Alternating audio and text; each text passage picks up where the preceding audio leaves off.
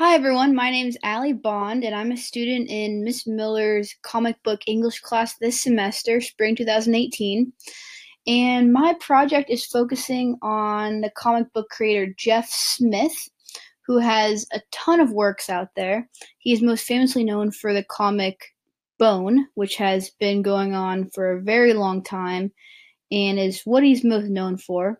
But Jeff Smith also has a lot of other comics out there that aren't just Bone, what he's most known for. He has some comics that are also tailored towards very young readers, and he also has some other comics that are tailored toward teenage readers. So, what I'm focusing on in my project is what the difference is between a comic book creator like Jeff Smith tailoring his works towards a younger audience, like kids in grade school and middle school, and what he does differently when he's tailoring those towards older people, like teenagers and college kids. Um, so that's basically what I'm trying to learn about here. What someone as famous as Jeff Smith, how he's able to change his styles in order to have successful comics in multiple different age groups.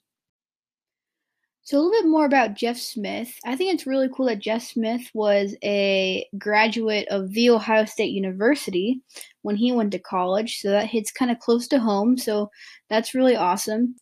And more specifically about kind of his career in comics, he worked for DC Comics a little bit in 2003, and kind of worked on the series called Shazam: The Monster Society of Evil. And then in 2009, the cartoon that I was talking about that was targeted towards younger children is called Toon Books, which is a children's book, and he also worked on it with cartoonist Art Spiegelman. So that's a really cool connection right there. These two really more famous cartoon artists working together on a children's book comic. And one of the more famous ones is Little Mouse Gets Ready, which is a 32-page children's graphic novel.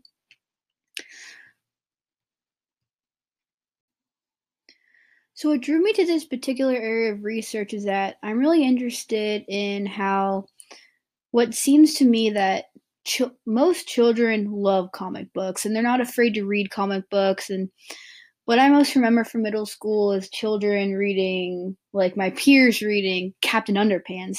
That just seemed like the coolest thing. But then as I kept growing and kept getting older and progressing through grade school, I saw less and less people reading comic books. So what interests me is what perhaps the differences are between comic creators creating comic books for children and how what they're doing different when they're targeting an older age group.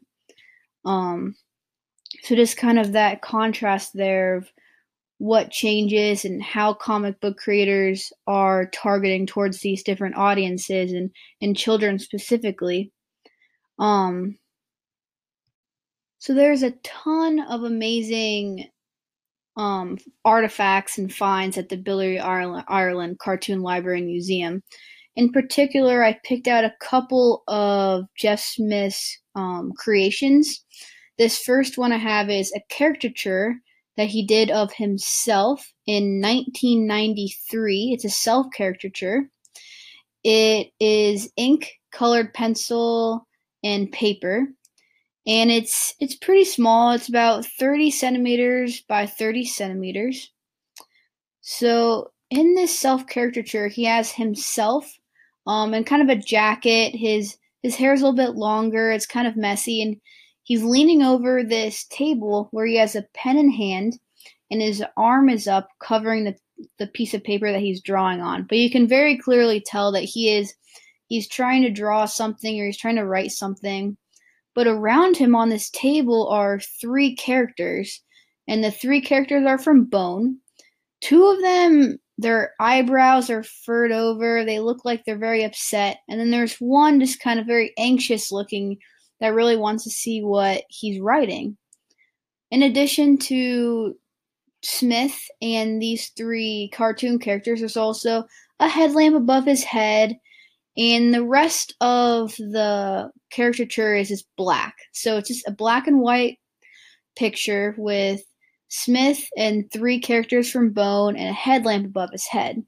And Jeff Smith in this self caricature, he's not smiling or anything, but his eyes are also not looking at what he's doing. They're looking to the side at the characters that are just kind of staring down at him, just kind of like waiting for what he's going to do. So what I feel like this is showing is that maybe he felt pressured to write something really good, which I'm sure all writers and cartoonists feel. That pressure to produce something that people are going to like. So I just thought that was a really interesting self caricature because maybe at this time, 1993, he was just feeling, he's feeling all that pressure to produce something of value, to produce something that people are going to like. But the comic's so successful, like Bone, people are going to have very high expectations of what you're going to produce. And in addition, with something as successful as Bone, I feel like maybe Jeff Smith felt trapped with these Bone characters. They're kind of surrounding him in the caricature. It might be hard for a cartoonist such as Jeff Smith with something so famous and well known as Bone to really escape the Bone pressure. Maybe he wanted to get into drawing something else and having another storyline, doing something more for children. He did something for children after he did the whole Bone creation. So perhaps this caricature is showing that he's feeling trapped by Bone and really just wanted to kind of break through the success that Bone had and start working on something new. In conclusion, it's been really, really fascinating working with Jeff Smith on this project so far and kind of looking at the works that he's done, his life. He's done so many things, and it really is amazing that he graduated from Ohio State, a place where I still have a couple more years left, and he's been so successful doing what he's doing. The self-caricature from the Billy Ireland Cartoon Library Museum was also really fascinating to look at because he's expressing his own feelings within this self-caricature of himself. And with something so successful as Bone, we have him. We see that he looks maybe a little trapped within that Bone kind of legacy.